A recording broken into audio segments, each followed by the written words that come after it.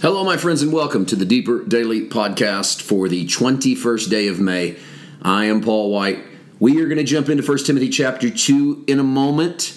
We're going to look at what could be a comedic moment by the Apostle Paul. You judge for yourself. We'll get into that in just a second. It's a Saturday at the time that this airs originally, and that means I always like to pull back the curtain and let you know what's coming up on Sunday. Now, last week, we had a little video I shot on my phone while on the road in Nebraska, a little 17, 18-minute video where we talked a little bit about Lazarus and the resurrection, and I shared some things going on in my life and those journeys, and that was our Sunday sermon then, so it was unusual. It was short, but those days are over. We are going full speed ahead now with a full slate of sermons. The next 4 weeks, we will be airing for you our 4 sermons from the recent Connect International Ministries Conference in Floyd's Knobs, Indiana. This is right outside of Louisville, Kentucky. My friend Jamie Engelhart, Bishop Jamie, invited me in 2019 to preach as part of the conference and invited us to come and be the keynote in 2020. COVID knocked out 2020. COVID knocked out 2021. So we had the conference just a few weeks ago, a week ago, in 2022. And what a conference it was. I enjoyed myself immensely, not only teaching the word and preaching, but getting to meet new people, new to me, and some of them I was new to as well. And I also got to meet some people who have been impacted and blessed by our ministry, who came to tell me that and said, I've never contacted you. I've been watching for months, or I've been watching for years. One guy told me in the last few years, I've listened to almost 8 years worth of your podcast in the last 3 years. And just want to tell you to keep it up. So that to me was cool and amazing. And I was so blessed. My soul was fed. And I can't encourage you enough. If you are not familiar with CIM, Connect International Ministries, check them out on Facebook. Look for my friend Jamie Engelhart, a man whose ministry I greatly respect, whose heart is pure and for the church. And I had so much fun being with him and meeting so many other wonderful people. I will present for you for the next 4 Sundays the sermons we did. I preached Thursday night, Friday morning, Friday night, and then we did...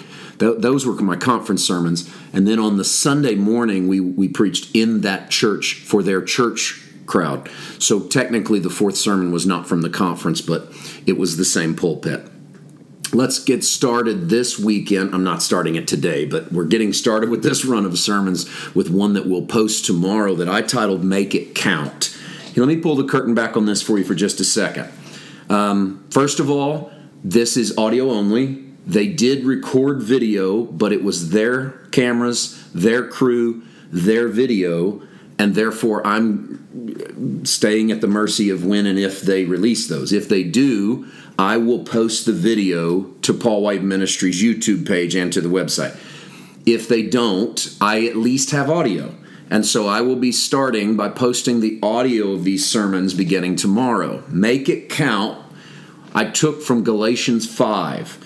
Where Paul, talking about circumcision, said that it neither avails anything to be circumcised or uncircumcision, but the only thing that counts is faith working through love. And this is the kind of sermon that you preach in a conference full of people that you don't have to qualify their identity. I don't have to stand up there and make sure they understand they're not under the old covenant. You can say things to crowds like this without them thinking you're putting them under the law. They know you know they're righteous. They know you know they're forgiven. They're under the new covenant. That God's not keeping short accounts at all. Not just short accounts, but no accounts. And in that, it allows you to be relaxed and free and expand a little bit and say, okay, knowing that God's not counting anything against us, what would it mean to make something count in that paradigm? That allowed me to explore this in a very fun way. I enjoyed myself immensely. I hope that you enjoy. Check it out tomorrow. Make it count. All right, I told you a moment ago that we might have a moment here where the Apostle Paul sheds a little comedy. I would say it's both possibly a little comedy and a little irony. Why? How is it possibly comedy? Well, because I don't know Paul's total intent. All we really are reading is the context and then trying to understand what Paul says. And so let's do exactly that. Remember, this second chapter opened with instructions concerning prayer, to pray for your kings and your leaders to live a peaceable and quiet life, and that that's the right thing to do, and that God wills that everyone be saved because there's one God, one mediator between God and man, Christ Jesus, the man. He gave himself a ransom, attested at the right time. That leads me to verse 7, which really is the close of the paragraph. And Paul says this: "For this I was appointed a herald and an apostle." And then a parenthesis. "I am telling the truth, I am not lying." Close parentheses. "A teacher of the Gentiles in faith and truth." It's an interesting parenthetical moment. Let's read it without the parentheses, shall we?